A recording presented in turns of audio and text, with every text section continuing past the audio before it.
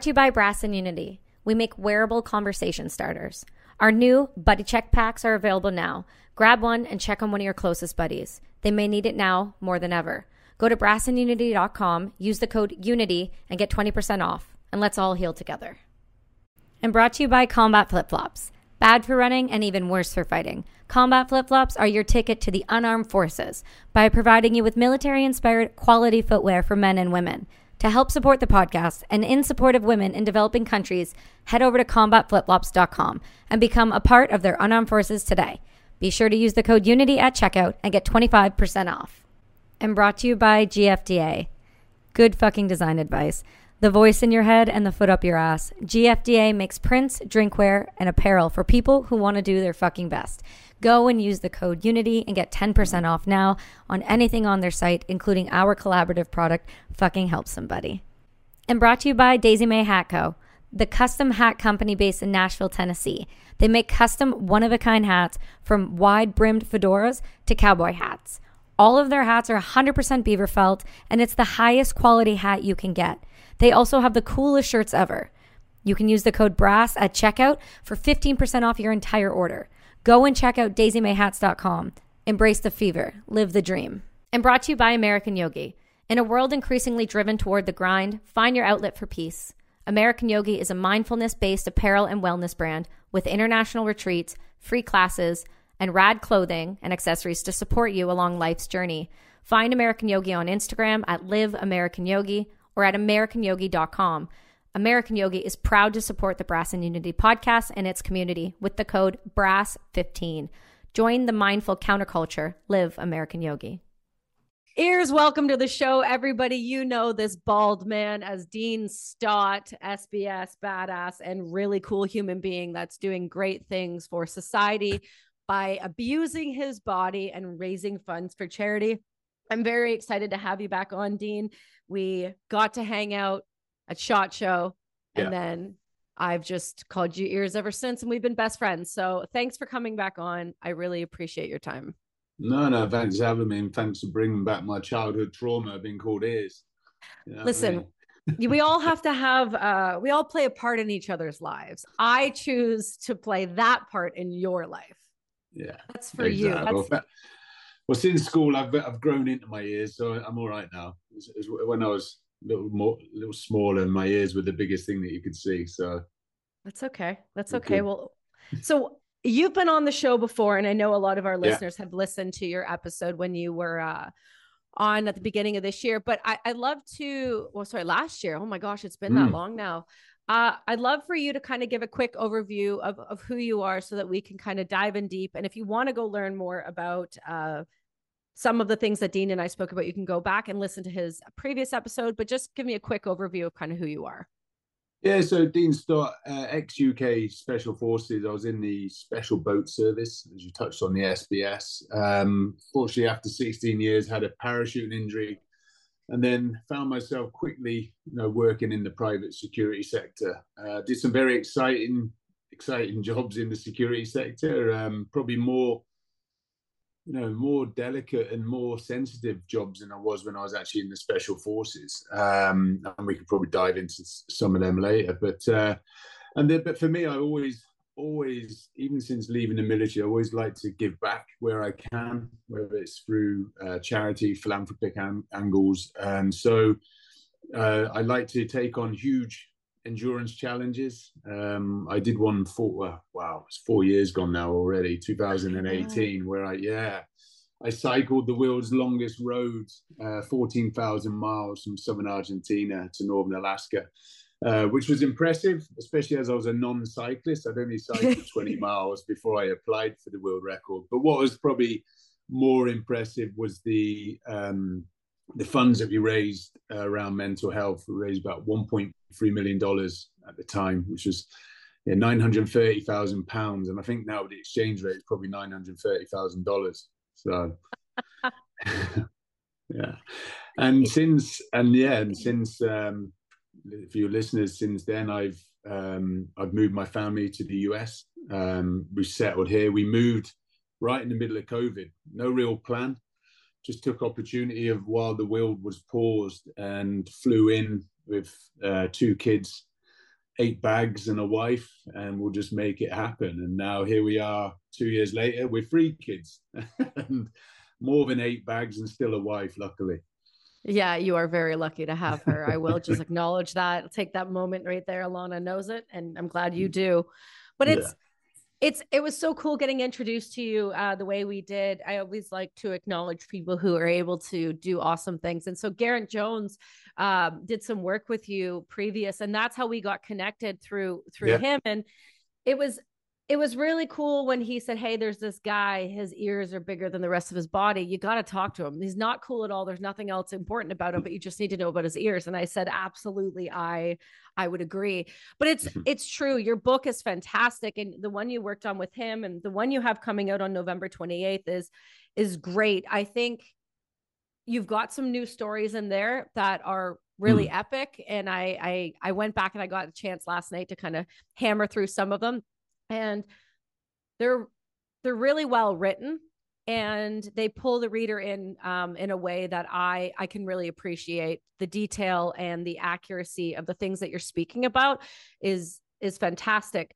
But what I loved about the book itself and kind of who you are as a human being is not only what you used to do, but what you strive to do now, and not only just the example that you're setting, but the way that you're carrying yourself throughout that process. So in the time frame that I've got to know you recently beat the world record by like a long shot too. By 17 days. Yeah. So you did that, which was no big deal. Then you got on a plane, and then you just name dropped yourself stupid and went to Harry's wedding with Meghan. Like, that's a normal thing to do on a Saturday.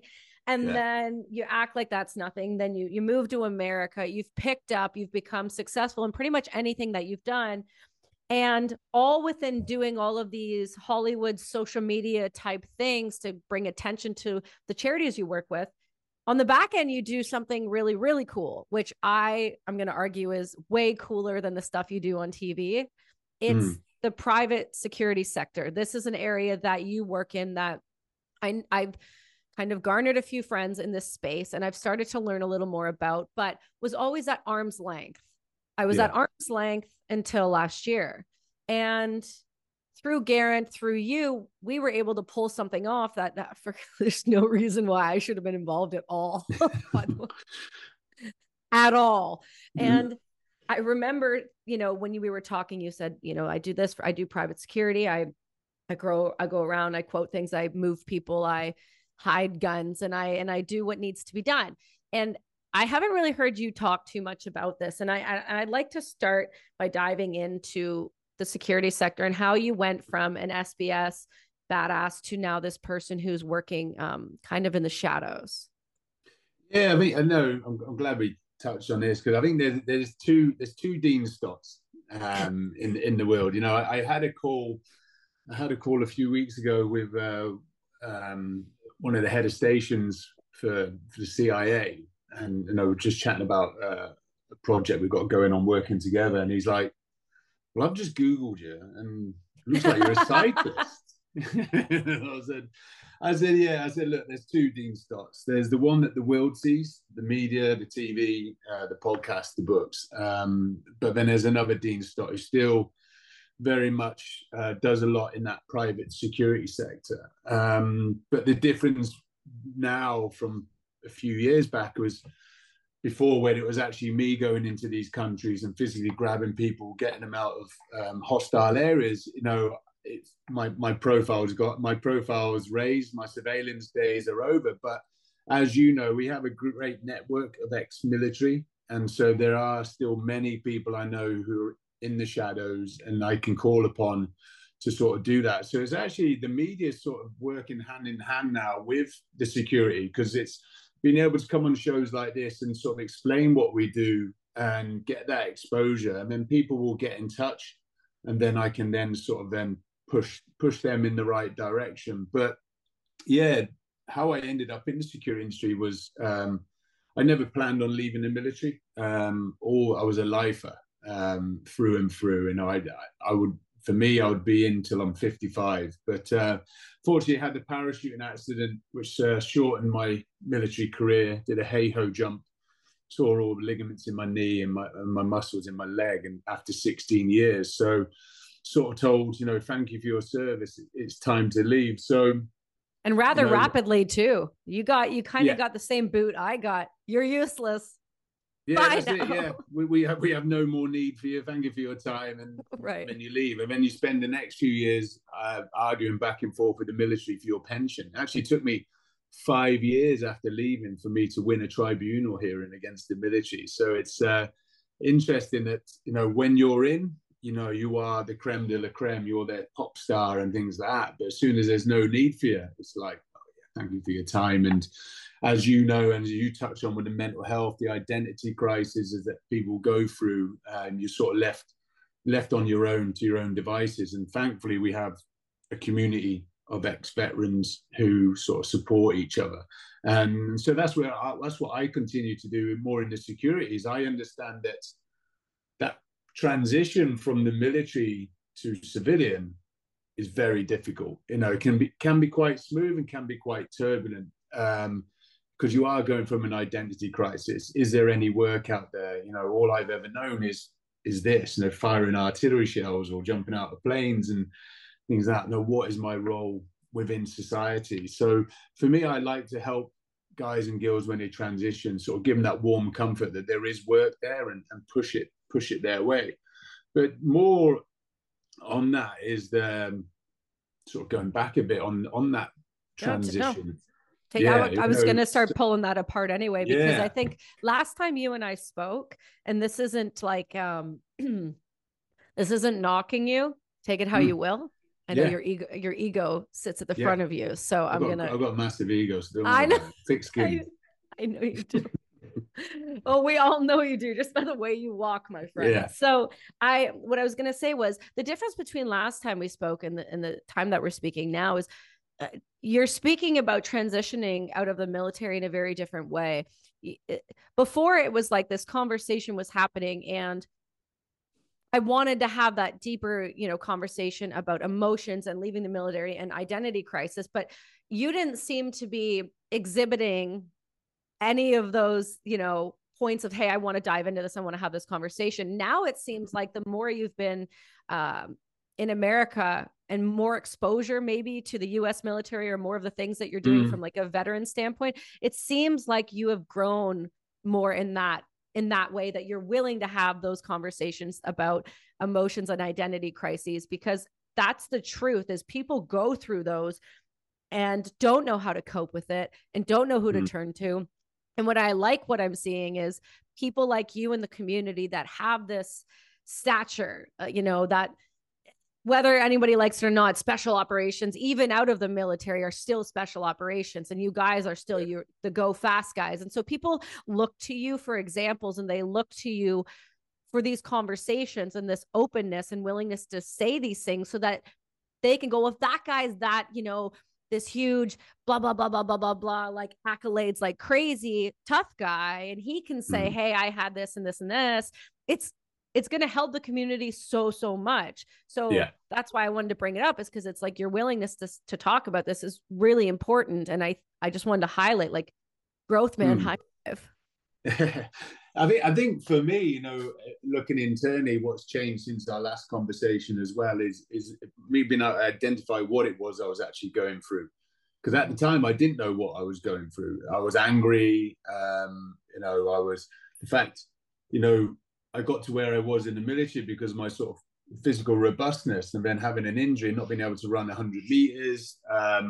It's only now, looking back, I identify what I was going through at the time, and now I can sort of share that story with others. I didn't know at the time, and now, having spoken with other veterans, worked with other charities, and speaking to people, there is a lot of similarities, and it's not just military as well. It's professional sports people, anyone who works in any sort of team or tribe. There's a great book called Tribe, and we, as human beings, we like to be part of a community or a tribe. And then when you're sort of told you can no longer be in this tribe, is that, what other tribe can I join? So it's not just the military. I think it's the whole of society, really. It's just being able to sort of identify what stage you're at and what you're going through. And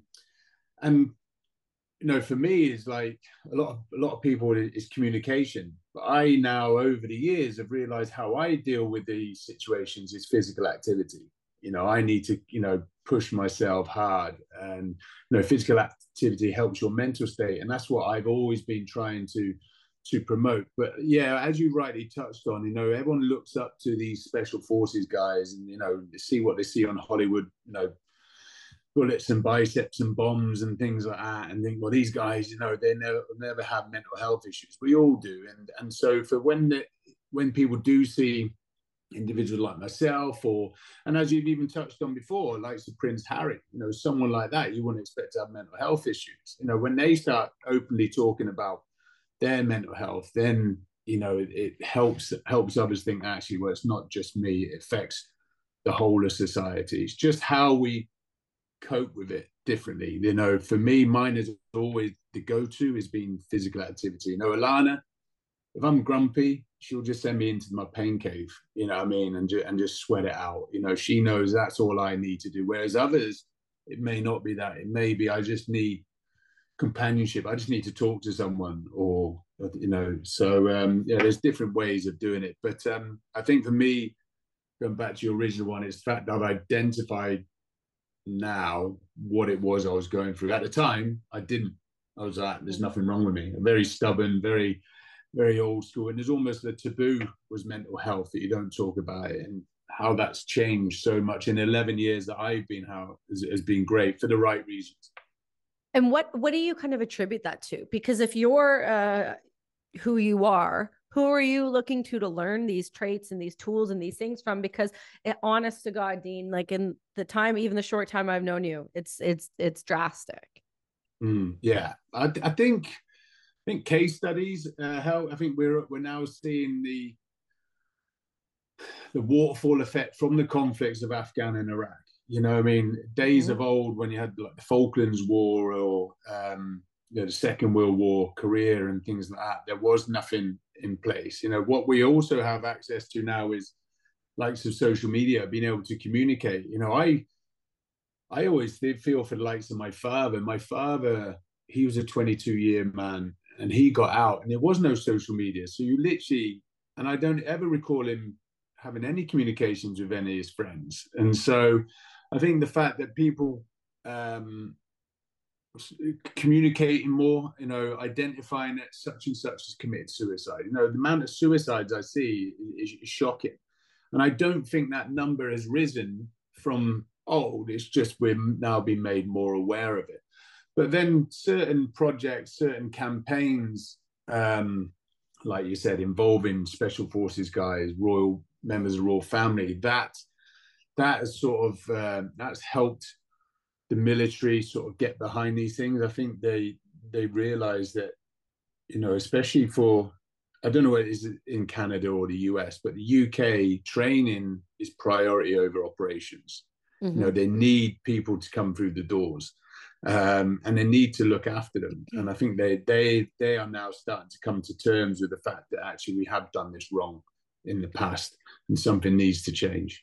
Well, it's funny that you say that, because last week I learned all about that, because you and I have been out about approximately the same time. What year did you get out? Was 11? Oh, 2011. Yeah. What month was that? It was May. Me too. What day? Oh, really? Do you know? Yeah. No, I didn't know that. No. No, it was May 23rd. Oh, wow. Yeah. I was May, and then within 48 hours was in Libya. Straight away. You're like, forget you. I'll just go like run and gun on my own. I don't need your supervision anymore. But that's funny that you say that, because more so than ever, I think you're right. Social media being a huge component and having the communication and ability to talk to people. I know when I got out, I kept Facebook, and if only to be able to talk to and find the British people I was serving with, because we didn't have phone numbers or anything like that, because we just did the deployment. So afterwards, we just communicated via social media. And that was an amazing tool, whether you were actually having communication or you were just witnessing and knowing that they were in existence somewhere else. And that's, like you said, that's when the suicide started to pop up. that's when I started to notice it, because then people are posting about it. And it felt like all of a sudden the suicides had always been happening, but we weren't seeing it on a daily and weekly basis in our faces, in our social media feeds. And last week I went to, I got an invite from the Canadian Armed Forces, which I never thought that would ever happen again. And my old sergeant, who is now an officer, and I refuse to call him by his new rank, Marc LeBlanc, called me and he said, I've been working on this thing for a year. Except he said it like, Kelsey, listen, I've been working on this thing for like a year, and I want to bring you to the army again. And we have this whole conversation. And he said, like the CO and everybody supports it. And we want you to come in and we want you to go shoot your last round because we know we fucked up. Yeah. And what's wild to me about that was it was the first time that there was an acknowledgement from the ranks above, whether that was because I was getting a voice and it was scaring them, or it was that, which I believe this is true, my sergeant who I served with had lost contact with me because of how poorly I was handled, and they realized it was bad. And he, I think himself, took that on as a leader, being that he ran our gun and one of his people got hurt and he did not do or know or how to fix any of it. And what I realized as well when I was out there this week was that he was 33 when he was running our guys. He was 33. He had done multiple deployments. It wasn't his first one in Afghan. He'd done Bosnia. He'd done all of these things all by 33. And I was actually talking about you this week because you guys look similar. It's very terrifying, actually. And what is it? He's muscular frame, big lad. Yeah, bald guy too. Yeah, except he's got a French accent. He looks like Jason Statham. Does he as well? I'll send you a picture of him. But it's true. So we were having this conversation and I said, I think the thing about all of this is the acknowledgement that something was done incorrectly and the willingness to try and attempt to correct it, whether they knew if they could fix it or not. They wanted to make the considerable effort. So they brought me in. I went there for 3 days. They gave me all the attention I needed to learn about the past, 11, 12 years that have gone by since our time in the service and what they were working so diligently on to correct, because they understood that the veterans that they had from the Afghan war, obviously Canada leaving earlier than the US and then just never helping again. But we'll skate over that for right now. But they wanted to correct these things. And when I went out, so I went with the UAV guys and I learned all about the advancements in the UAVs since, with artillery, we never were using those previous. We did that. And then I sat down with all the COs and all the people that ran the base in the artillery world and the school. Then they brought me out to the gun line where they were running an officer course and a FOO course so that I could have conversations with these up and coming officers and these individuals to say look, these are things because they had to learn. They didn't know why I was there. All they saw was this truck roll up with some chick in civilian clothes, half military, half civilian. That was a dig at my sergeant because I thought I'd get in trouble for it because you never used to do that. But now in the Canadian Army, you can you can dye your beards, you can pierce your ears, you can have your nail polish. You don't have to put your hair up. It's a very different army.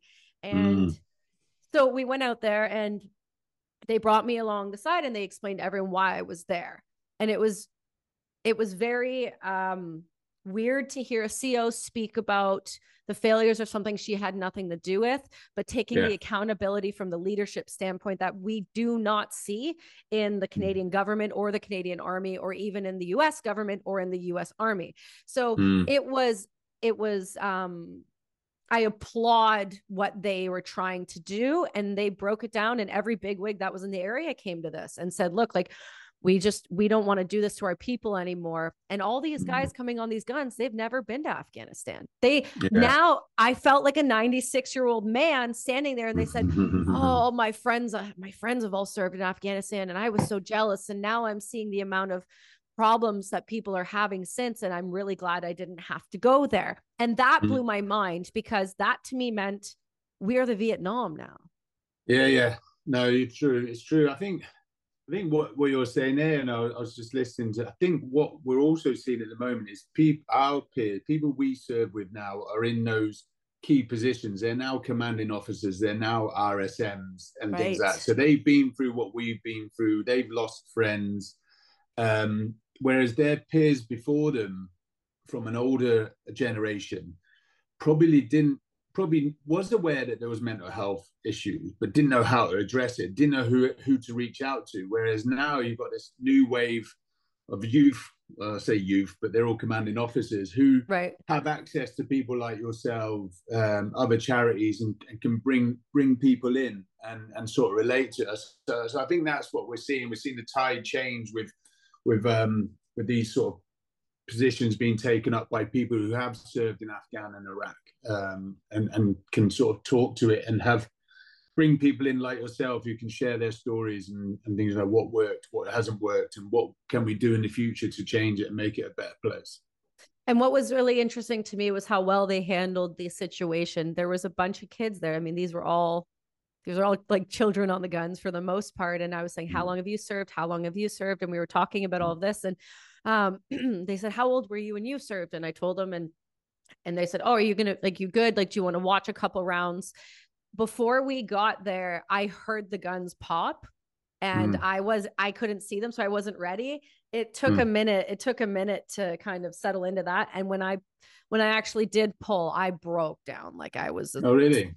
Oh, I fucking I was I'm like, but that's the thing, is like, I have to be okay with doing that in front of people, because it's okay to fucking feel things. So I took that on the chin. But what I did say, which the only thing about the new army I will say that I really wish a little bit still existed, but you know, this is where the line can get messy, is I was sitting there and they were waiting for me to pull. I'd been given the okay to go when I was ready. And I was starting to get emotional. And I turned around to every person that was there and said, can someone give me shit? Can someone make fun of me? Can I need that? Because that's not something we do anymore in the military. From what I'm being told, like, there's you have to be, it's a different type of army in the way that you talk to people. Even in the Canadian Army, you know, the one guy was like saying, oh, these, what do you say? You know, women do this. Ooh, he goes, oops, sorry, I meant to say people. And I said, dude, I don't care.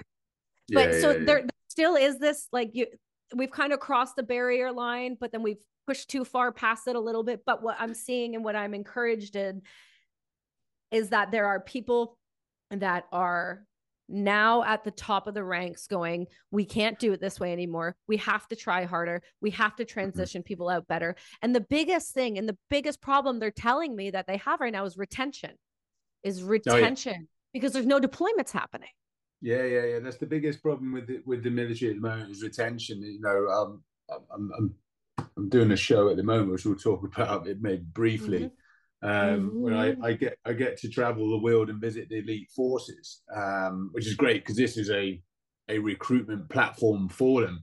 But you know, we just did the first episode and chatting to one of the training officers there, and their biggest problem is retention and getting people through the doors, because there is no Afghan and Iraq. You know, one of my co-hosts with me, actually, young lad, you know, I joined the army when he was born, so he makes me feel really old. But you know, he joined because he played Call of Duty. You know what I mean? I was like, really? I had a guy in basic training who said that to us. I'm so dead serious, because I've never heard somebody else say it to me. He said he joined because he was good at Call of Duty. Yeah, well, I didn't. I was good at Mario, but I never became a plumber. You know what I mean? So I just savaged him for it. So yeah, but for me, it's like, you know, he joined because he heard stories of our era and what we were doing and things like that. And I do sort of feel for them that, and even the period, you know, I was lucky to join at the height of the war in Terry. It was the busiest time in UK Special Forces history.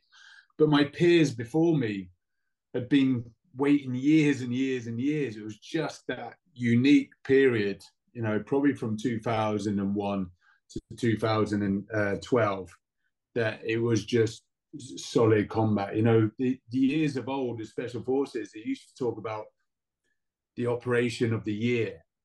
Well, when we were going out the door, it was the operation of the night. And there was about 2 or 3 that night. And it was just one after the other, one after the other. And so that was a great period. And for me, I always see where the benefits are in that is, you know, we learned a lot in combat. And, you know, you always learn, you're always evolving, always changing your tactics to the environment.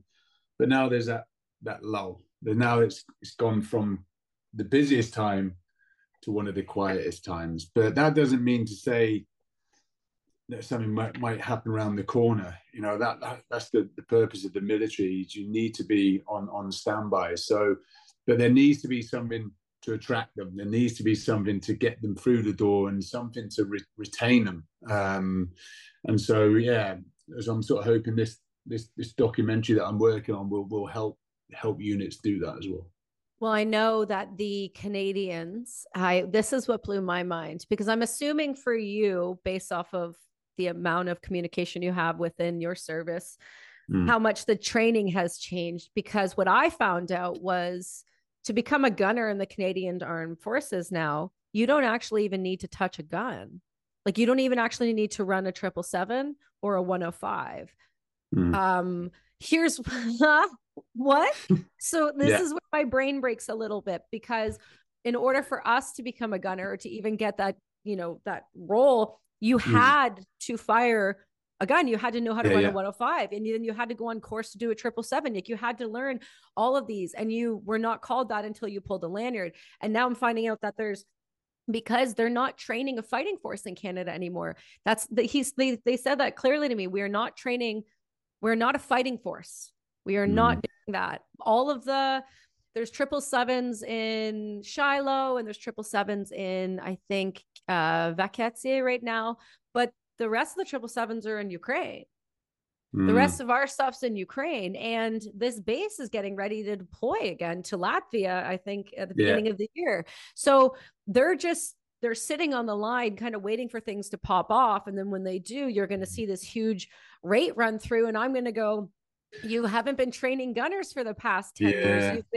How are you supposed to fight with that? How are you supposed to be prepared at all? Yeah, it's being reactive. They're being reactive rather than proactive. You know? So I tend to disagree with that. So I always think you always train for the worst case scenario, because anything can happen around the corner. And one thing we talk about training, we talk about mental health. You know, I like the fact that, you know, the militaries are sort of identifying that, but I don't think it should be. For me, I'm a stickler for standards, and the standards need to stay the same. Like you said, you know, I don't know whether it's a budget thing, maybe a budget thing. There is that aspect of it, but they have the training facility. They do have the guns. They do have the 105s. The access is there. Courses are running. So I guess my whole thing that I said to them, what I wasn't really fully understanding, is they've even cut a week out of basic training in the field. They've compressed it now.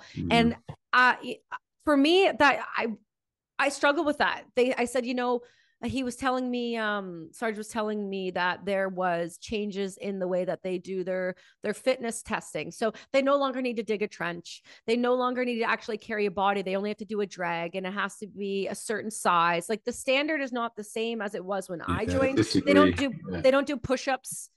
There's differences. And my response to that is, we know what it looks like if Canada has to become part of a rotation. We understand what it looks like to be in a fighting force. So why aren't we just keeping that as our standard, just in case, again, instead of having to go back and retrain these people how to go and clear houses properly so they don't get killed?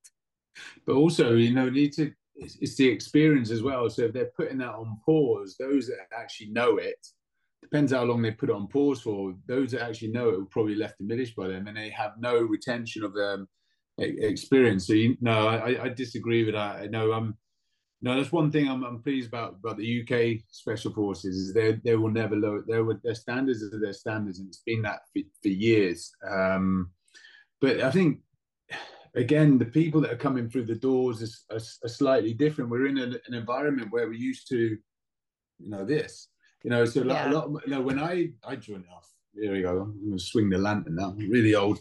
I joined the army in 95 at the age of 17. There wasn't mobile phones. If you wanted to call your family, it was like a 40-minute queue, so I never bothered.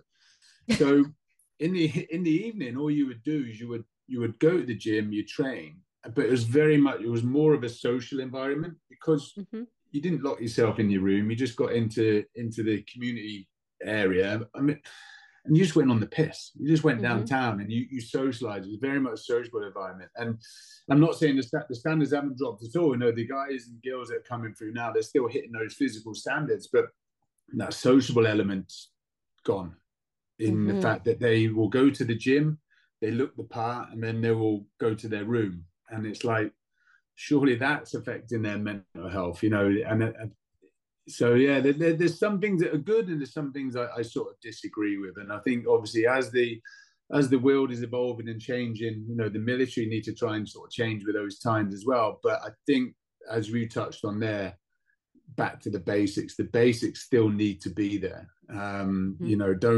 Don't sacrifice those skill sets and that capability for funding or budgets, because it will catch you out. The military, the UK military did something, I think it was in the 90s or the zeros, where they decided to get rid of a lot of experience, all their sergeants and senior NCOs. They've only just caught up on that.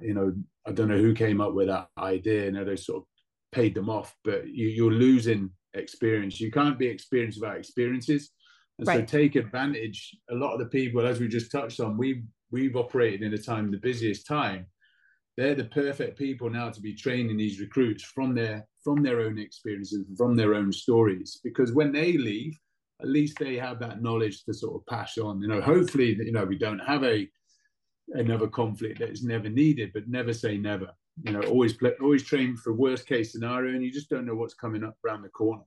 Well, and speaking of coming up around the corner, seems like a lot of things are coming up around the corner. Let's just break down what's going on in the world, because for once, I feel safe to have this conversation because somebody else has their finger on the pulse and it's not me, so that the information is coming from. So right now, you and I kind of sparked conversation about Ukraine. At least Alana and I were talking about Ukraine when it first popped off, and about what you guys were doing. So Ukraine is going on. I know the Canadians have individuals in Mali. Mali's got stuff rolling out, like Africa's doing its own thing. Then you've got the threat of Taiwan and the Chinese, which it seems like, based off of just the movements that the public can see from China, there's some type of preparation happening along the border outside of Taiwan.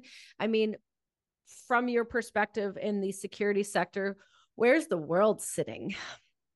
Yeah, the world's in a strange place at the moment, but I think it's always been like that. It's just, I think I'll just probably go back a bit and I'll probably answer your original question right at the beginning of the podcast about security, and then we went down another avenue.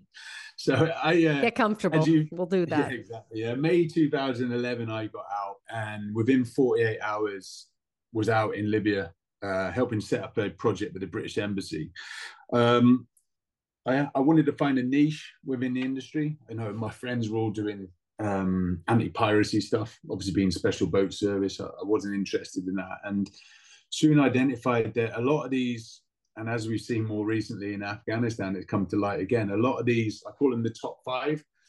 I won't name and shame the security companies, but these guys pulling in 6-7 figure sums for crisis management and evacuation plans, getting retainers from their clients, giving them the security that they've got something in place to get them out of country. But when you scrape the surface, there's actually nothing in place. And so that's what I did. In Libya, I decided I was going to do my own evacuation plans, and I bought 30 weapons from the black market, buried them between Tunis and Egypt, designed my own evacuation plans. And as we touched on our first podcast, evacuated an oil company on the evening that the American ambassador got killed, single-handed evacuated the Canadian embassy out of Libya on my own. And so so for me, there was, they're just a couple of examples. And, I did my book.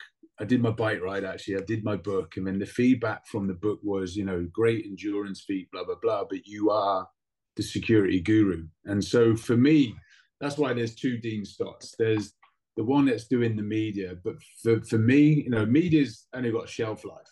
You've only got a short window. I like to stay current. I like to help people and I like to problem solve. So behind the scenes, still very much doing a lot of this crisis management. I mean, last year with the Afghan situation, because of the stories I had, the amount of messages I got of people asking for help. But that happens all the time around the world. It just wasn't on the world stage as it was in Afghanistan. And it was the same situation. These private security companies saying, yeah, we've got procedures in place, and they failed. Insurance companies calling force majeure. And then obviously some insurance companies, some security companies not realizing they had no insurance. So thankfully for us, we have connectivity and we had something in place already. And as we just touched on a minute ago with the military about being proactive and reactive. What I tend to do and specialize in is being proactive, is making sure that there's something in place rather than trying to ramp it up when it's needed. So these insurance companies, they will pay for an aircraft to land in Kabul, but they don't cover you from your point A to your point B, and none of them do. And so I call it the first mile. So where me and my team come in is we actually design that first mile. We'll come in, we'll penetration test it, and we'll run it out. And so actually we ended up getting hundreds out of Afghanistan assisting, and a lot of them weren't even our clients. It's just where they've been let down by other security providers or other organizations. And for me, it was like, well, this happens all the time. People don't realize in April 2020, 70 expats got killed in Mozambique, where a security company, North Mozambique, where a security company failed there as well. So, but that doesn't hit the press. So okay, let's talk about that, because I want to know more about that, because I think it's important to kind of go through that. So what happened? What was supposed to be in place? If that would have been you, what would you have done differently? And how does it not make the media? But yeah, there's a lot of things, as we know, don't make the media. People don't like like hearing stories like that. It was a French oil company and the staff there, and there was obviously some militia groups up in the area. They sort of knew about it. They were trying to get to their evac point, which was by the beach, and were told that there was boats there for them, but they were also told not to leave their hotel. But panic kicked in, lack of experience kicked in, and they did a road move, 15 vehicles, and I think only 7 got through, and the rest were murdered. And then there was nothing in place on the beach for them as well when they got out. So this is what I tend to find, is that people won't trial or error their evac plan until it's needed, and it's like, so many things change as well. So a lot of it's a paper exercise for a lot of these companies. It's like, yeah, we've got an evac plan in place, but those security managers will change, and no one will then check it. The situation on the grounds will always change, and no one so it's something that needs to be.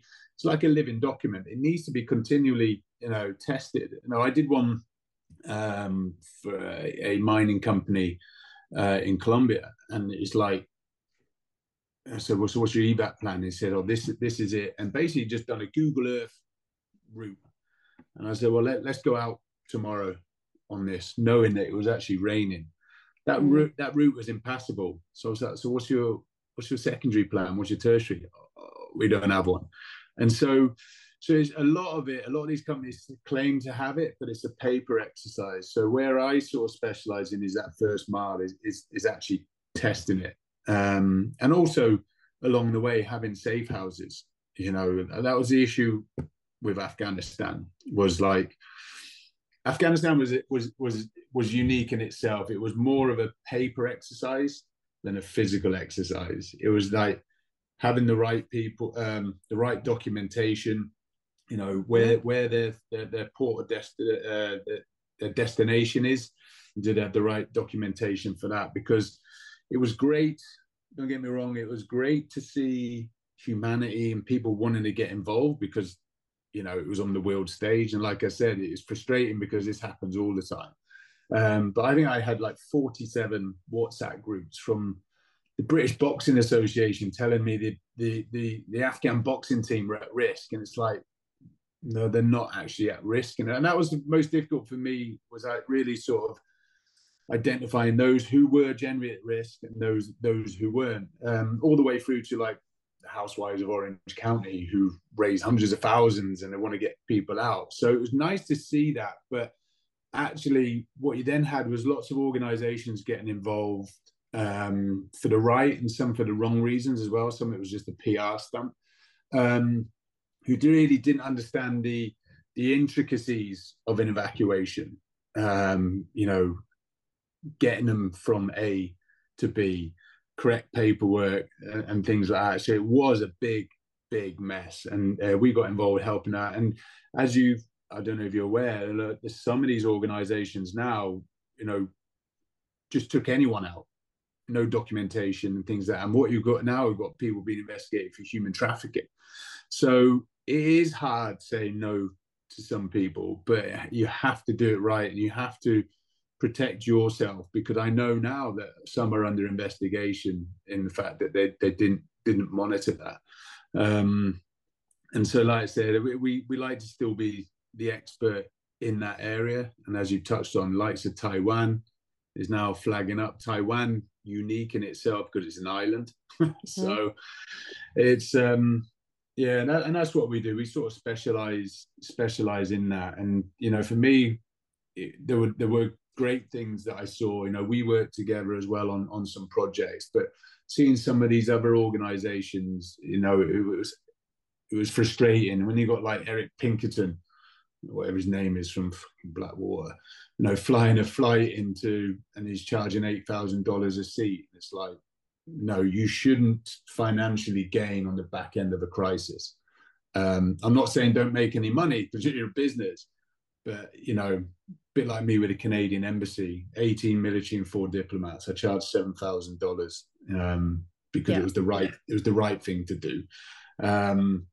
But then within a short period of space, you had Afghan, and everyone's looking at Afghan, and then Ukraine, and then everyone sort of dropped Afghan, and then just went to Ukraine, because unfortunately that's what's trending.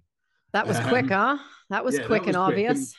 And we're still doing stuff in Afghan, and it was interesting because people like, well, I can't get hold of such and such, or all these organizations. So is that because it's not trending, or are they following the money? And so really that for me is frustrating to see. And Afghan and Ukraine are two totally different situations. Afghan, the men were leaving the women and children behind, which for me, I'm not a fan. Cowards. Yeah.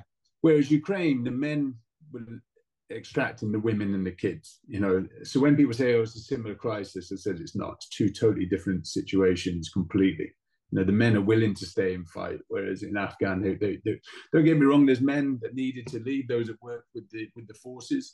But I think because of the world press, there was every man and his dog trying to jump on the back end of it to, sort of capitalize on that situation. So, but sort of going back to my original thing, this happens all the time. There's situations like this all over the world. And so for organizations, their priority is the welfare of their people. They need to have these things in place. And a lot of them, because they don't understand the intricacies of an evacuation plan, they sort of believe their security companies that they've got something in place. Unfortunately, until the balloon goes up, and then they realize they haven't. Because a lot of these situations, and again, Afghan was an example, is that there's triggers. There's triggers, when things are going to happen, there's telltale signs that, right, maybe now's a good time to start moving out the country or looking at ramping up. And so you should never actually get into a situation where you're stuck like Afghan.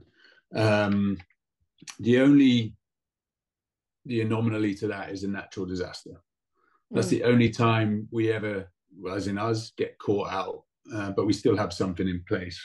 So yeah, for me, it was loved being involved, loved getting back into it, getting our hands dirty again. But it was disappointing to see these other organizations still not learning their lessons from likes of Libya and other places, and they still don't have anything in place. And it's just all about the coin, how much they can save.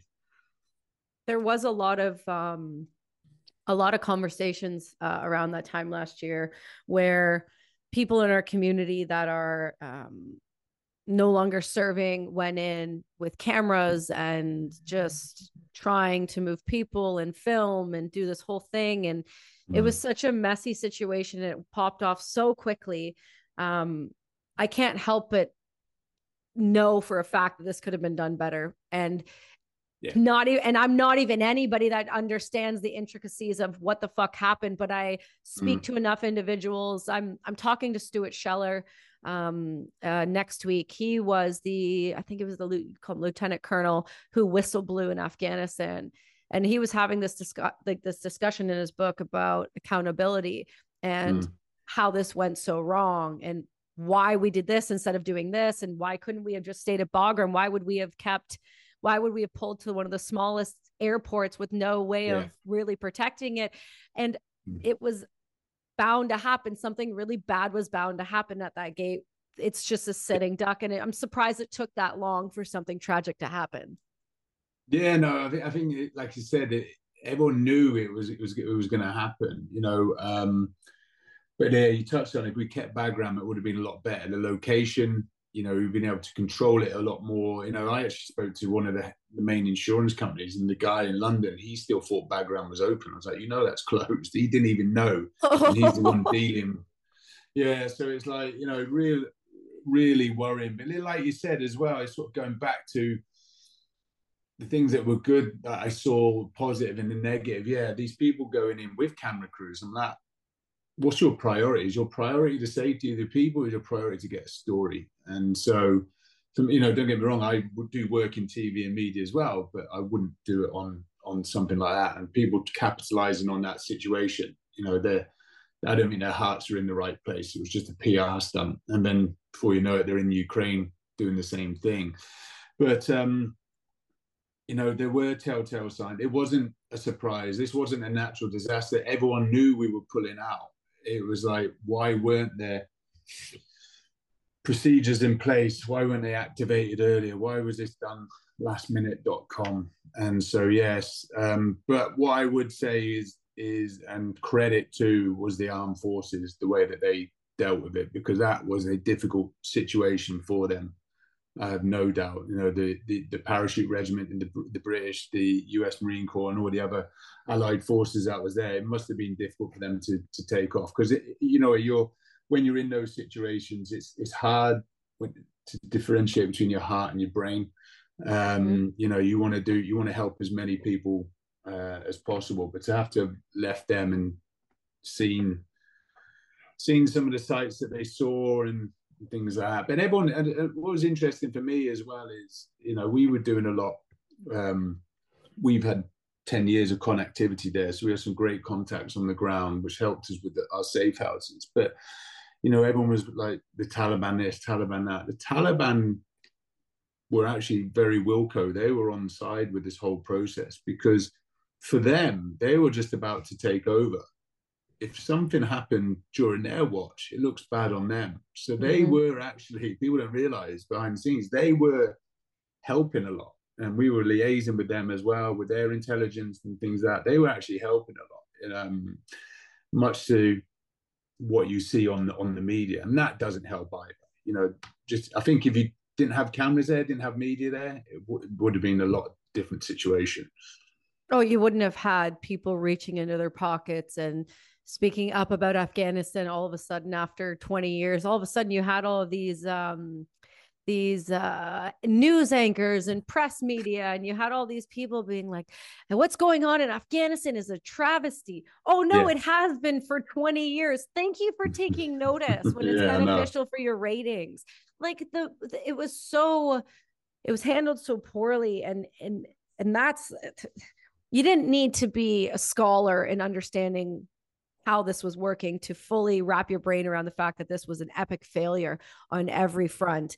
And the people that were on the ground did handle it beautifully. And I'm shocked. Like I said, I'm surprised more service members were not hurt because of the lack of security and weaponry and just control of the situation that was happening. And then when I got involved, I was the last week of it. And it was impressive to see what happened when I contacted you. Am I allowed? I think I'm okay to talk about some of that.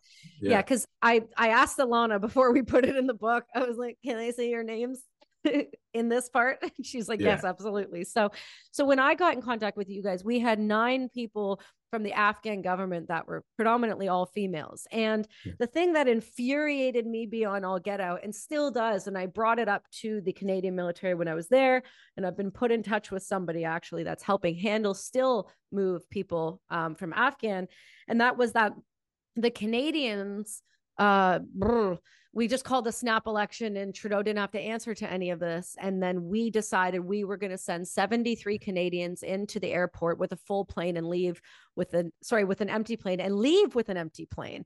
So we did not, there was no pulling of Canadian visa holders or G holders, which was really, really freaking frustrating because these people had Canadian visas and they were Afghan government officials. And I didn't know what to do. And the only person that I could think of, because everyone else I already spoken to, if they were in my Rolodex, they were already working on it and there was nothing that they could do. The only other people I could think of was, I was like, I remember Dean and Alana mentioning something about being sketchy individuals. How do I deal with this? And so I contacted her, and it was, I don't know how your wife keeps her cool. I don't know how your wife doesn't sleep the way she does, runs a family, and then legitimately, no offense, felt like single-handedly was just pulling people out of this country with no issue. I spent a week with her on call being like, I need your help. I don't have money for you, but I need you to help me clear documents because the Canadian are not responding to get these authenticated. And she was so calm and so sweet about it. And she's like, just send me your stuff. Let's see what we can do. And she sent it off and got everything authenticated. And we were only able to get them past her checkpoints because you guys took the time while evacing people who had paid you to do this properly, just on the slide, She's like, I'm not sleeping anyway. Let me just help you fill this. It's no big deal. Yeah, I think it was. Yeah, we had a great team. We had a guy working with us who was doing all that sort of paperwork as well. And so, yeah, we saw those opportunities, because there was those that were paying, and we needed to help them. But there were still empty seats. So it's like, well, look, let's fill those seats with like people like yourselves.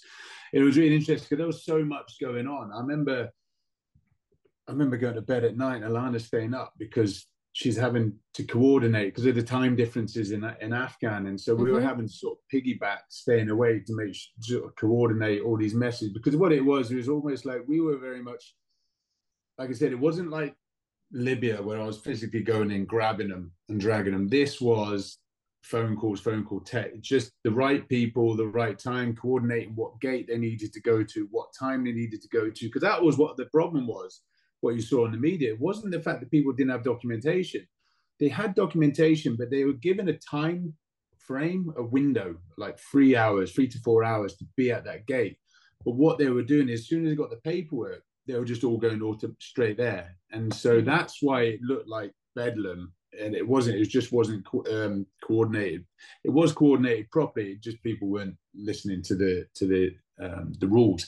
But yeah, no, Alana was great. I know she was working on your one. There was another one where, strangely enough, my kayak sponsor, my friend's wife got in touch. She used to work with the UN ex-military. She said, look, a bit like yourselves, look, Dean, I know this is what you do, or you may be able to help. You have a great network behind the scenes. And it was a lady, and I won't give her name, but she was basically, she was in the Times 100, like named in the Times 100 Women of the Year or something, or Personality of the Year. There's photographs of her with the US presidential team, and they didn't touch her. And it's like, I don't know who else to get to talk to. And so, yeah, Alana was sort of helping me out, got her out plus 20 other girls from an underground school to Germany. So things are starting to really like ramp up. So yeah, I'd get up in the morning, and Alana's been up all night sort of coordinating, and it was almost like, yeah, that group's now done. So yeah, it was just, yeah, a lot of man hours, especially with the time zones. But again, it's just knowing the right people in the right places. So I'm glad we could help your situation. I hear they're doing well now as well. So. Yeah, I mean, it blows my mind. Shabnam is in Ottawa. She's going on to her doctorate's program. She had a guest lecturer spot at Ottawa University. Wawala and the baby are settled in New York with their husband, because that was part of the problem. Is her husband Wawala was at NYU during all of this, and their 3-year-old was there. And so they had no lines of communication, and they got in contact through me, through Griff from Combat Flip Flops, who had been doing, because of Combat Flip Flops, they have given literacy to over 800 girls in Afghanistan. So they had footholds on the ground, and just people saying, hey, can we help them? And he said, well, the Canadians need to go to a Canadian. So he gave them to me. So it was a very quick phone call it was very simple. These are Canadians. I can't move them. If you don't, they're stuck. They're going to get hurt. And I was like, I'm not equipped to deal with that emotional task. What kind of words are you saying? But then with you guys, what I loved, and like, I don't want to pry too much, but I really want to express the importance and the strength in which Alana was able to do this, because I think people kind of forget that Alana is also a mom, and then also has a million other projects they don't know because she hasn't talked about them publicly yet, but she's got a lot going on. And what I was able to see out of her was not only just like sleep depth, like the fact that she's never done deployments, but her sleep depth ability, and then the way that she's able to handle people while being that sleep deprived and as calm as she was. If she would have joined the military, in my opinion, would end up being one of the best leaders I've ever seen. It is truly impressive to see her ability to handle stressful situations under pressure the way she does. And I remember calling her, freaking out. So what happens if they die? Because the bomb went off and I just moved them to another safe house, and now I don't have any Americans to grab them. And she just was very calm, and she's like, we'll sort it out. If I can't get them, we'll get you somebody. You're going to have to take it from there, but we'll get you somebody. Don't, just deep breath. And I was so lucky, like you said, it's important to acknowledge the military, because what the US was able to do on the back end of what the British, meaning you humans, were able to do was impressive. They went outside the chain of command, completely disregarded what they were told to do. As long as their documents were cleared, they had no problem sending, and Austin told me to a signal chat, if he dies, this is on you. I'm sending him out in t-shirts and a short. Tell him to look for the guy with the big beard and the muscles. So that was, and then they popped smoke for them. So that's how we knew how to move them. But in all of this, I can't imagine of doing it, the amount of people she did it and you did it for, without benefiting financially, without getting anything on the back end, nothing but sleep deprivation. You guys did it because it's the right thing to do. Yeah, and it is the right thing to do. I think, for me, it's great to hear those stories, what they're doing, because I don't get any follow up. For us, my normal last line of communication is they've landed, and I just cut away completely. So I still have that sort of, and this is where it's quite good with partnership with me and Alana, is that I have that sort of military disconnect, is I don't get too involved. I know obviously you were very like emotional because you knew the story and things. That I don't really, I see it as a name. It's quite bad, really. Whereas Alana. Hey, you. Have you checked in with yourself today? How are you doing? How are you feeling? Have you had enough water? This is your midday check-in, brought to you by Midday Squares. Big breath in. I'm back at it. It's interesting to see which ones Alana sort of handpicks and works with and knows where, you know, I probably, not that I see him as a name and a number, but she is the calm. I like to see it. For me, you know, as a personal thing, I like to problem solve. You know, I think I've told you, if someone tells me you can't do it, that's the challenge. I'm like, let's do it. And so when you came to us, when my friend's wife came to us, and they'd hit every sort of barrier they could, and we were their last resort and got it through. I see that as a personal challenge. And for me, I've just now built up a reputation of being the one to go to if you need help. But like I said, it probably won't be me again physically going in with my ears, give me away with my surveillance days. I know they do. We have, you know, as we touched on before, we've got a group of people now coming towards the end of their careers who've had great experience. They come with great experience and knowledge because they were in that period we were talking about, and so I have access to those and those tools. So yeah, I have a great network that I can sort of rely upon and put people out on those sort of situations. Oh, and that's what I want to touch on next was your ability to build a network. And I think that's maybe the difference between you and other security providers. And I want to kind of touch on that because I don't think individuals who are looking for security providers or also just interested in that space fully understand the logistics and necessary communication on the ground that is needed to successfully move people on a regular basis. So that comes from you having time in the special operations. So can you talk to me about cultivating these relationships? And that's the thing that Alana has always stated is you treat people differently than most do. Yeah, I think I do. You know, back to Hollywood, you know, Hollywood has this perception of special forces and all the explosions, the biceps and the bullets, the offensive action bit, which is actually 25% of what we do in the special forces is that. And that's almost in the back pocket. That's your last resort that you need to do that. 50% of what we do is support and influence hearts and minds. It's being embedded with the locals, understanding the ground truth, understanding the demographics, the politics, the tribal influences, their cultures, and really understanding them as a nation and as individuals. But that's not sexy. That doesn't make good TV on Hollywood. But that is actually what we are very good at doing. And so what I've done with the security industry is I've sort of adopted that 50% of being embedded with locals, understanding, you know, for example, so the Canadian embassy, going back to the Canadian embassy, the week before the British embassy got shot at every checkpoint between Tripoli and Tunis. And so I know this was worrying to the Canadian embassy. So I went out with my fixer. And also that what's unique as well is having a good fixer in each country, but making sure that fixer is good for that region. You know, for example, I wouldn't have a fixer from Benghazi working in Tripoli, two totally different areas, and you know, can cause trouble. So you need to have an understanding of the lay of the land as well.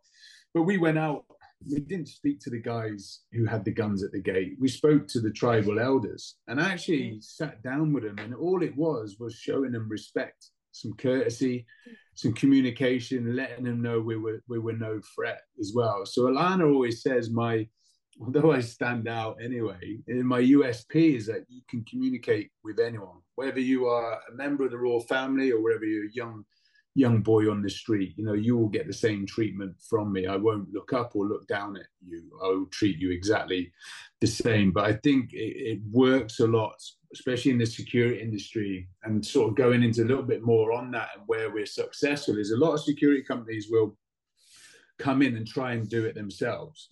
They'll bring in their own team behind them. But you're taking food and water from the locals. So wherever we operate, whether it's in Latin America, whether it's in Africa or Europe, there's an element of the team we need to keep the nucleus, which is us, which is the command. But where we can push that work out to the locals, we do that, and that's where we get good response. Whereas you get security companies coming in and like, we're just going to bring in our own team, and they will just keep hitting hurdles. You know, as you know, with the military, there's no better knowledge than local knowledge, and so that's what I do. I have a really diverse team. Each task, each country isn't the same. You know, who can we use from the locals to help benefit us, and they like it when you're putting food on their table, feeding their family. They're going to be more receptive to you. They want to protect you because they want to keep earning money. These security companies coming in, 8 guys that look like me, sort of bullying their way through, it's not going to work. And also, you know, selecting the right team. You know, what does the right team look like on a bit of paper? You know, the Canadian Embassy, you probably thought 6 to 8 guys that looked like Dean. It was actually me, a 50-year-old internet shop owner from Worcester back in UK, whose family were from the tribes in Zwaila and the borders. And also his cousin was the president of the GNC, which was the new government. And then 2 fish wagons. And that's all I needed, because anything bigger would probably bring attention to us. And so, yeah, it's understanding that ground truth and what is actually ground truth. And as we touched on, Paul, not what's being said on TV, on the media. You know, like when I go to places like I love some of these places, Yemen, Somalia, and I work on my own. I tend to work on my own initially. And the reason people think it's quite dangerous, but for me, it's a lower profile. When you're working with teams, then you've got more guys and girls to work with, and there's welfare issues that come with it. So my initial footprint on the ground is single operations. And in the very early days, I got a lot of respect from the locals because they would be getting emails from New York, from London, these big security providers. Oh, this is who we are. This is what we deliver. These are our capabilities. And if you Google any security company, they all offer the same. It's just whoever's got the biggest marketing budget. But where I was sort of winning the contracts was the fact that I'd taken the risk myself. I'd gone to Mogadishu, not stayed at the air base with everyone else, walked into town, got a room in the Peace Hotel, and they were like, well, the fact that you're here, you're sat down with my family having food, that itself is enough for us. You understand there are threats, but it isn't as bad as what the world is making out. You know, I mean, I would go spearfishing in Mogadishu for, you know, and it's like these waters are amazing. So that was my sort of approach to security, and that's how I'd managed to really build a great network. It was from that, initially taking those risks, but also just showing respect and appreciating the locals rather than tarnishing them with one brush, which a lot of security companies do. Do you think they mean to do it, or do you think it's innate behavior learned from being in the service and they think this is still the same way you act when you're out? I don't know if they mean to do it. I don't know if it's budget restraints. You know, the problem you have, you know, some of these companies, you know, they're security companies, but they're so risk averse. That's the problem, is they won't sign off on it. When you're self-employed or whatever, you know, well, the only person I have to answer to is Alana, and it's actually Alana who's sending me out. You know, that's the problem.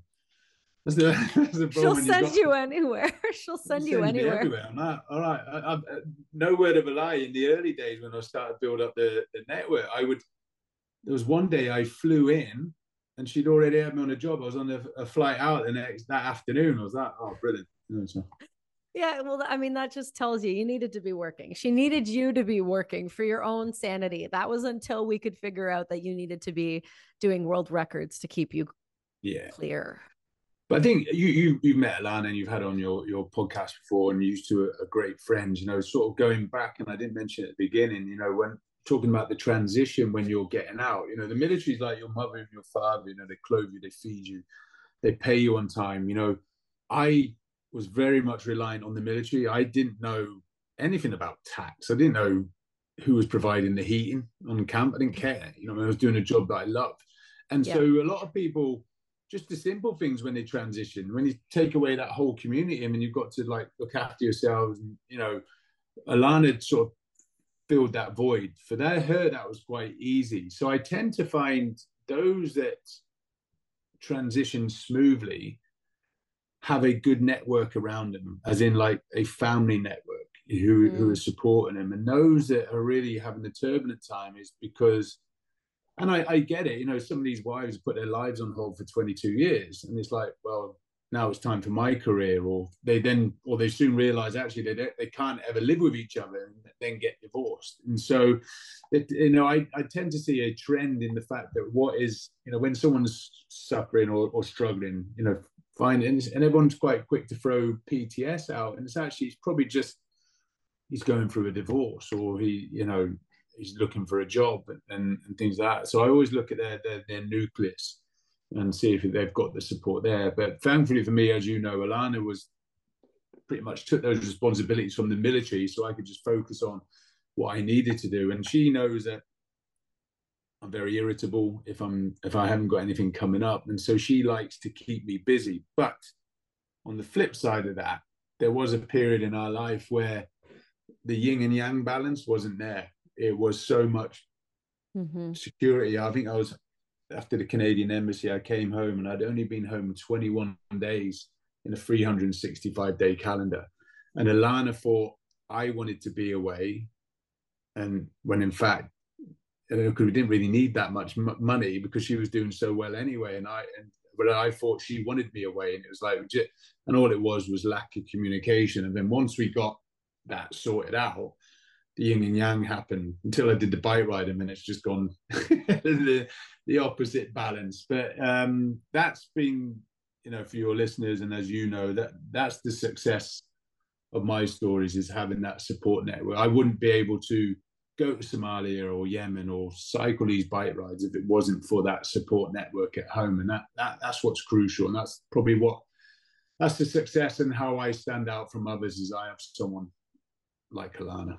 And that's the truth. It's the sad but honest truth, is that the majority of people, when they get out, it seems like, from what those even just experience that I've experienced around me, they're either divorced before they get out, or they're getting divorced when they get out. Yeah. And also their children, they can't see them for whatever reason because the PTS gets thrown out. And really it could just be struggling with not being able to communicate about the fact that maybe they're going through a divorce, that they're feeling these things, that they're not having community, or they're having identity crises now because they don't know who they are once they're out. And I feel like, you know, maybe I'm wrong on this, it seems like you're involved more now with the veteran community than you were when you were in. Without a doubt. You know, those that know me that were in, I was, nicknamed the Monster or the General. I was like your typical tier one guys. I didn't care about anything but the team. I didn't really, I was very arrogant in the fact that I didn't know anything about other militaries or history of military and things like that. It's only now, as I'm getting older, I'm probably a bit wiser, that I want to sort of help the veteran community more, purely because now I'm in a good place in the fact that it's been 11 years, and the word transition, I don't think you ever fully transition. It's just transitioning throughout the whole period. But I'm in a great position now, and so I can sort of look back and look at those turbulent times, because there were turbulent times, and sort of help know that others are going to hit them soon, and sort of help them through those times, through sort of my experiences. And that for me is always that initial leaving period when you leave. I think that's always the hardest time, because there is an element of uncertainty. Is there any work out there? Can I support my family? Can I do this without the military? And then I soon realized, some of my friends are out now, and they're like, why did I not get out earlier? It's just that uncertainty, that not knowing. And so I remember when I went through it, it was hard, because I didn't want to leave the military. It wasn't my choice. I felt like it had been snatched away from me. So it was almost like a double whammy. Whereas some guys and girls who, they're at the end of their career, they're ready to go now. A good friend of mine, he popped by the other week. He's been in since the age of 16. He's 52. He's got 3 more years left. We've done 39 years, and he's ready to go. Wow.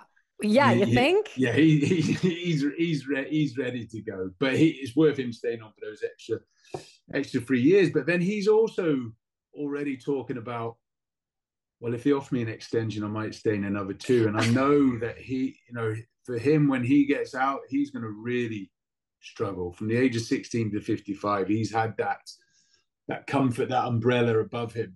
And so, yeah, I think they will look to those that in their eyes are successful as well. One of the things I really, when I got out, they do these transition workshops. And what they did is they then brought in 4 or 5 companies of very successful individuals. And I'm like, that's good. However, if it sticks all of us under pressure, if I'm not a success of that person, I'm a failure.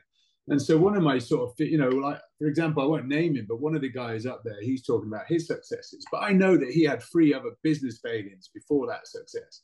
What I want to hear is those failings, and what he learned from that, not where he is now. And so I don't think that helps matters when you have a panel of successful individuals, because when you're getting out, you're already nervous and worried. And so I think there needs to be an element of a balance there. And so, like I said, you're seeing our successes now, but there were failings along the way. So yeah, and that's normal and that's human, and that should be the conversation, because people need to know that it's okay to fail. It doesn't mean that it's the end of things. You just have to pivot, you have to change, and you have to move forward.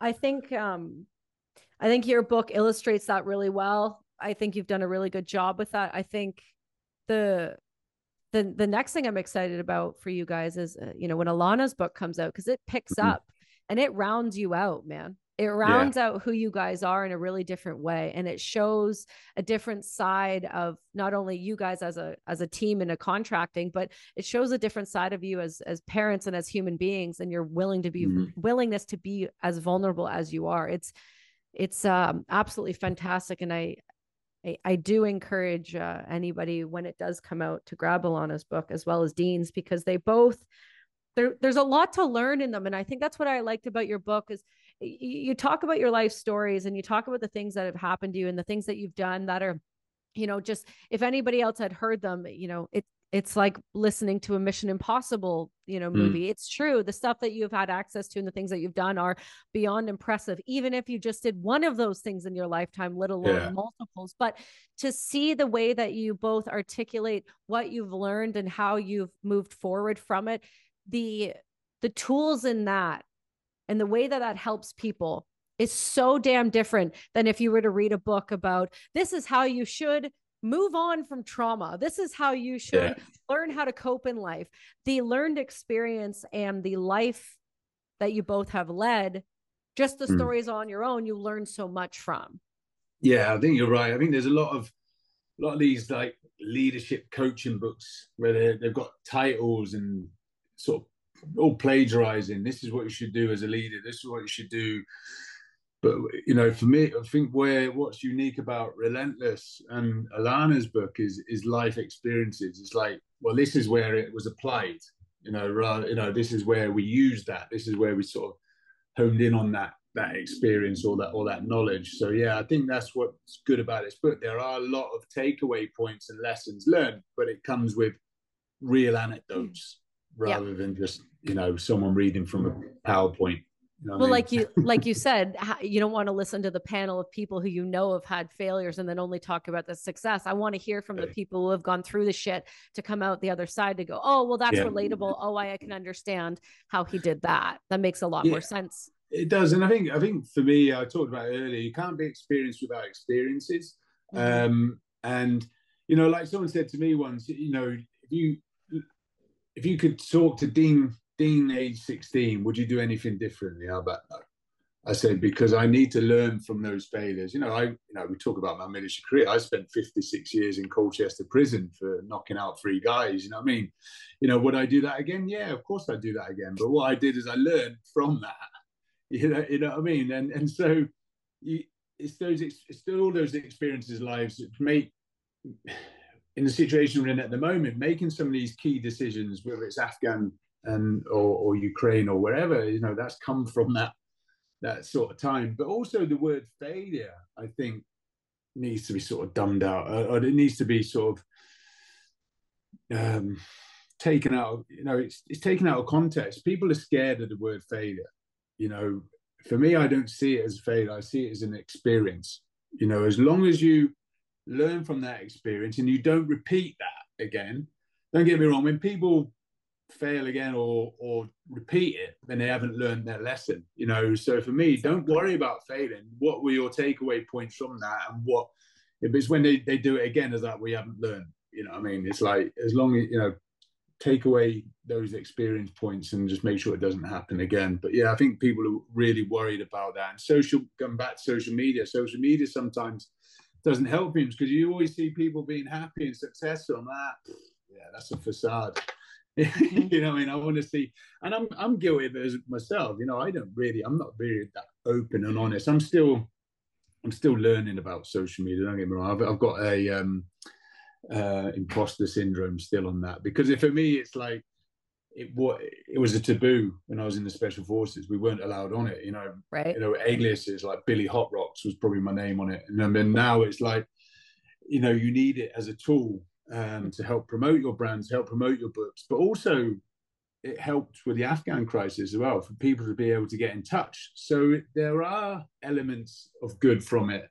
But it's just getting the balance right. But yeah, like I said, these people worry because they see all these people being successful. I won't post about the bad day that I've had. I'll always post on a good day. But maybe I should, because then it normalizes yourself as well.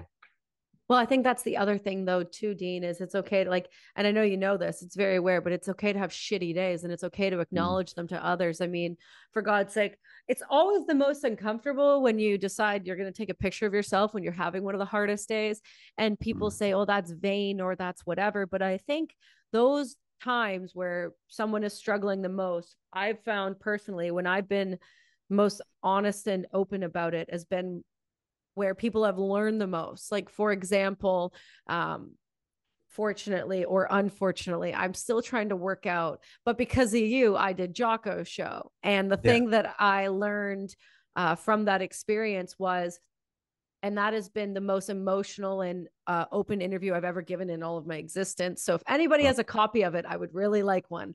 But what I've learned from that was, people responded more to the hard, difficult conversation I was having than any other thing you talk about motivation and getting your shit together and all of that. But talking about the really terrible things, the stuff that was really fucking hard, that almost broke a human, to be able to see that as, okay, I can learn, or I can relate to, and I can see how that got better later on. Okay, if that person can do it, anybody else can do it.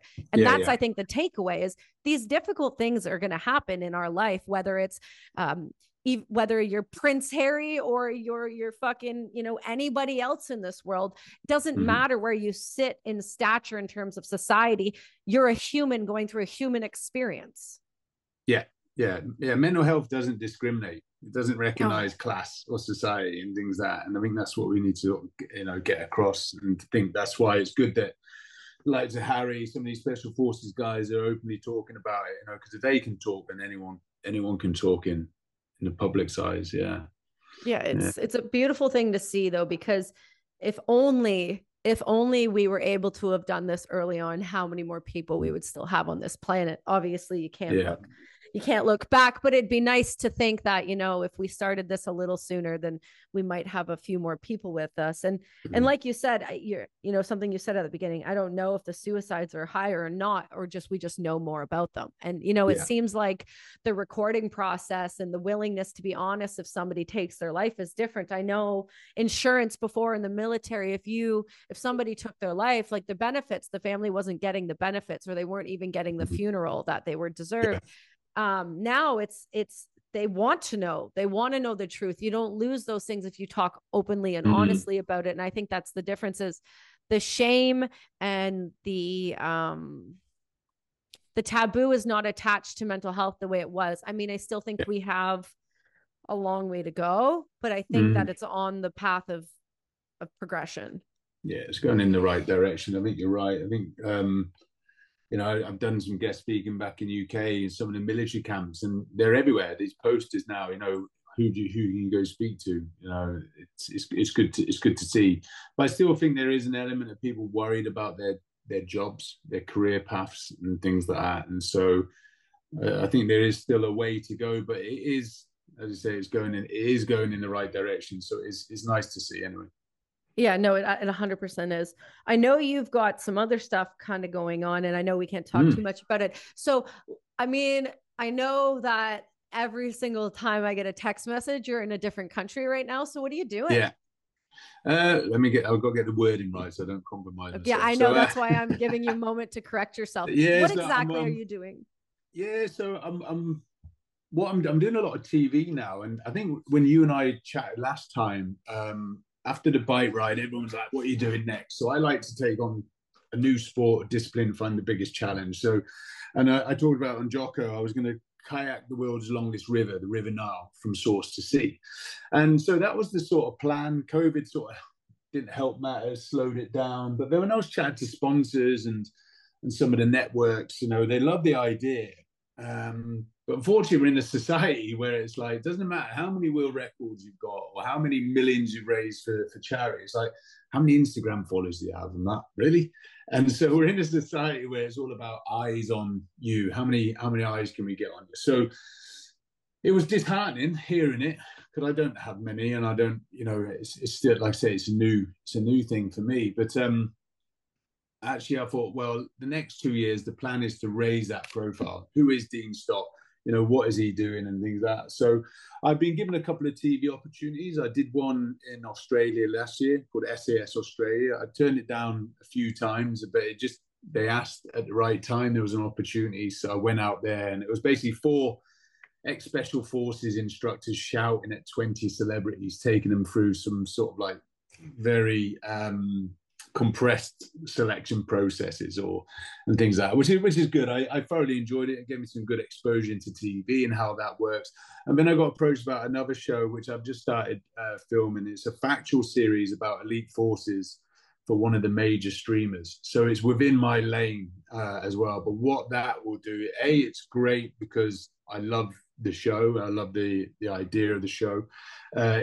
B, it keeps me fit short term. You know, because I always like to have a goal or something to train for. You know, at the age of 45, you know, I mean, I'm not 20 or 25. And so for me, it's a good personal challenge on there.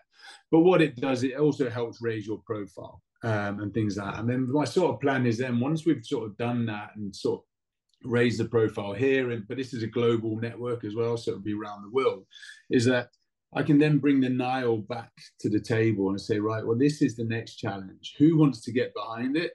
But from a philanthropic angle, what it does is because you've got more eyes on you, when you're raising money, it actually generates and raises more money as well. So it's not that the Nile's gone, it's just that it's being put on hold. So, yeah, so sort of balancing all that. And then, as you touched on earlier, the releasing Relentless US, because the cover is so much better than your last one. Well, the reason, again, this is Alana. The reason we did this, when we came to the US, my book was already launched in Europe, in UK, and in September 19, I think it was.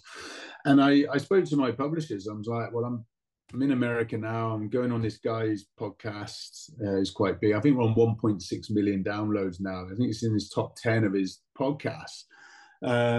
People magazine were doing a 4-page special on the family, which is the largest magazine in the US. So it's great exposure. So I said it may be worth getting some books into the US for this. But they weren't interested because it's almost like, it was like 18 months almost since the release of the original book. So they didn't. So the podcast got me to #1 on Kindle. And so Alana being Alana, she's like, right, got in touch with the publishers. Brilliant. I love this woman. Well, you haven't released it in the US or Canada or North America. So we will buy the rights from you for that.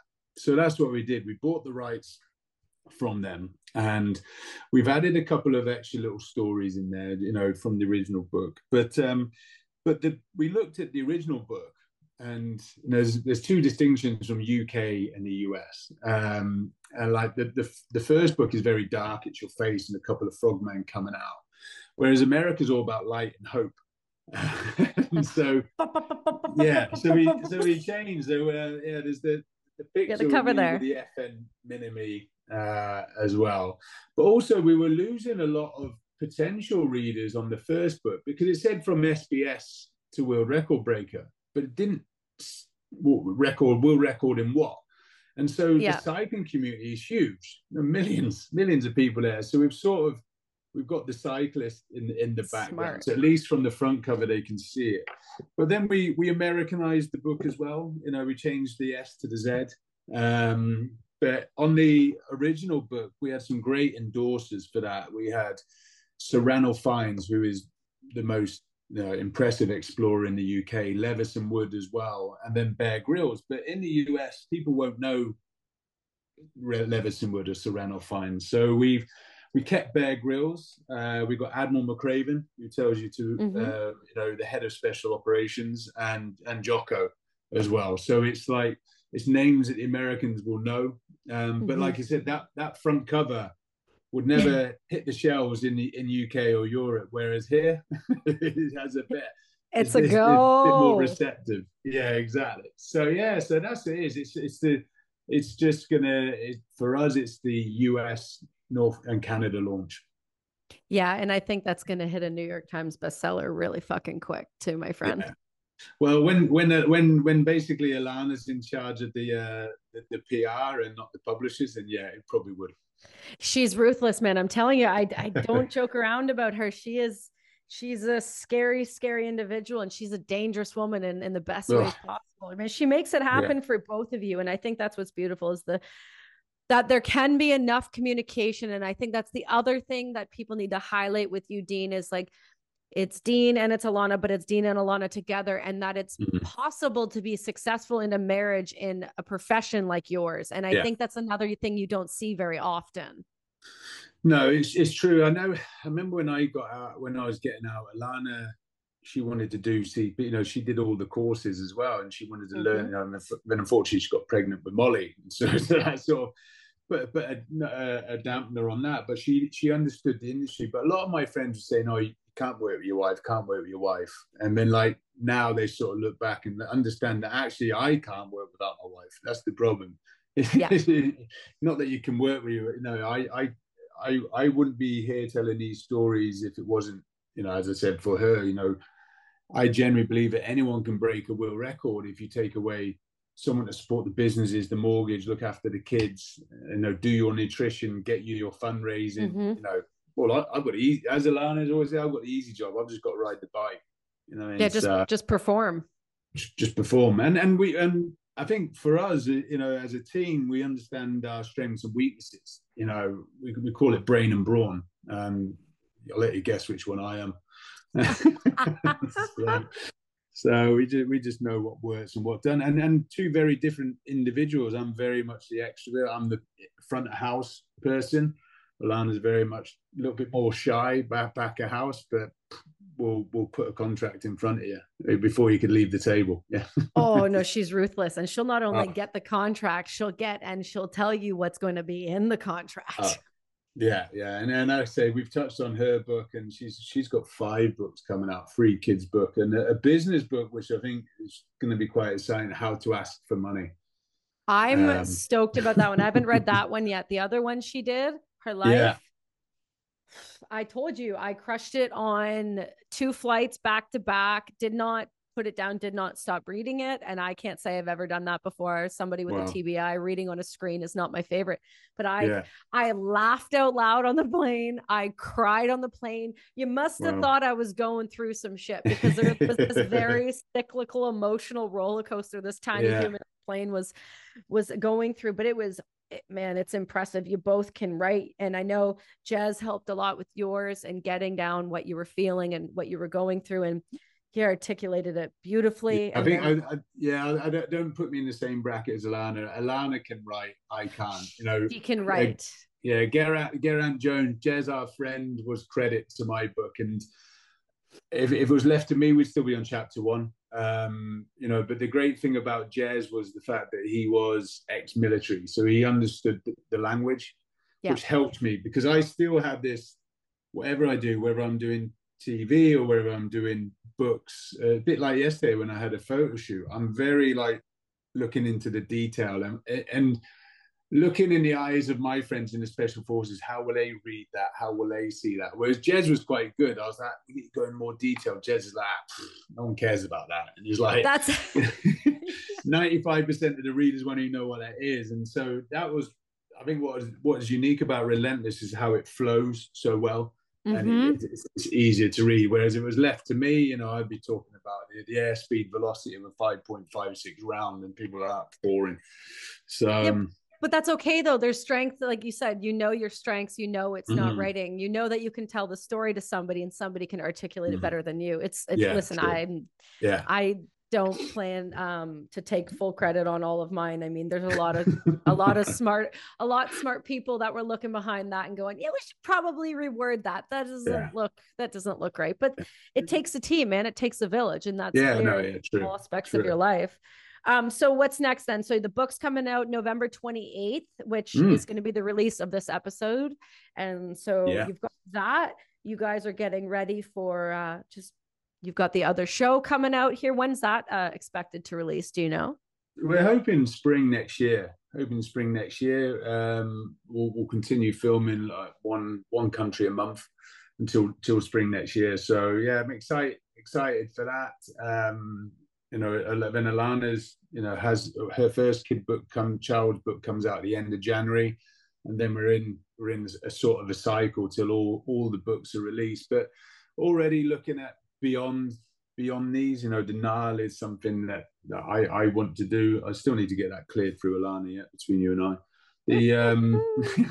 And then as you touched on, we've got a new member of the family, Harley. She's 6 weeks old, and so again, we talked about the yin and yang. It's great that we've got these things going on, but we also need to sort of find that time for the family. So also conscious that my children have led a hectic life, an exciting life, but it's time to sort of ground our roots and give them some sort of stability as well. So yeah, lots changing within the family network. I'm laughing because Harley's at the door with Alana. That's perfect. In a new outfit. I don't know. Here we go. Let me see. Oh, baby, look at her.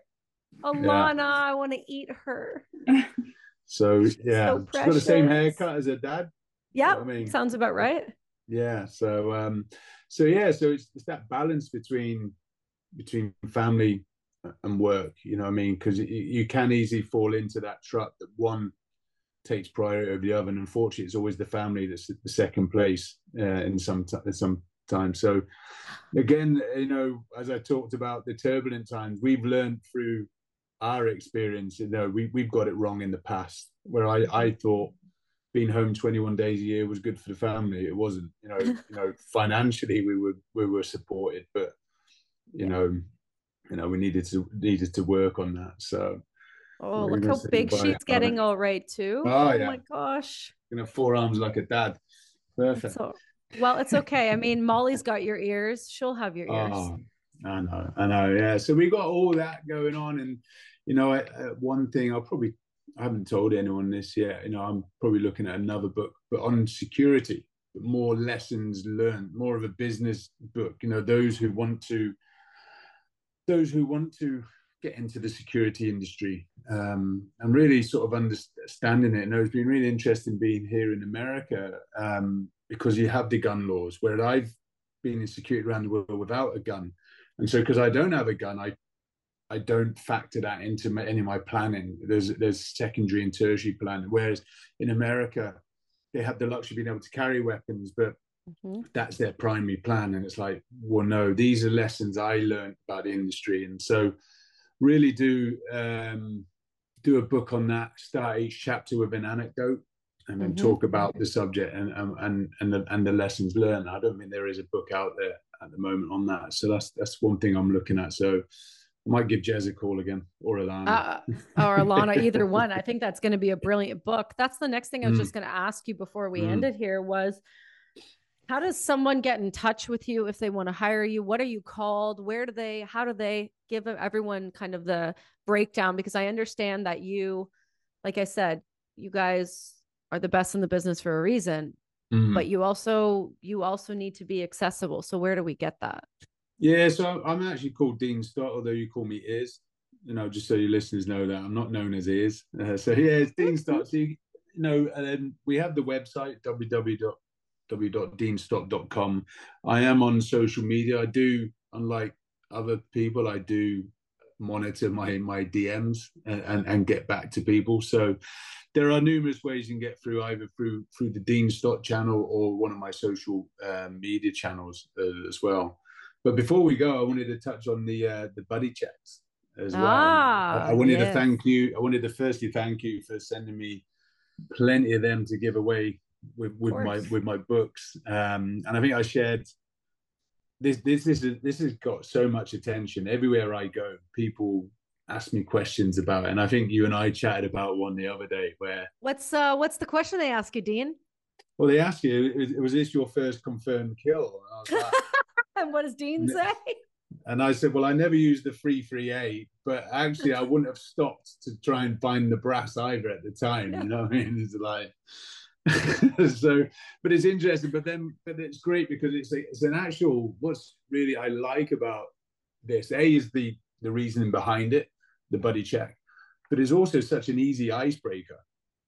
Such an easy icebreaker. People talk about it, so what is what is it about and things like that. So it's great. Yeah. So I've done, you'll see this on my arm on a few of these media shots and TV as well. So it's going to get good exposure. Yeah, I know. And I didn't expect that. I thought they were going to make you take that off. I noticed it. So I gave that to you. I put that on you in January of this year. And I don't, shot show. I don't think it's come off of you. It's got to be, you must be due for a new one soon.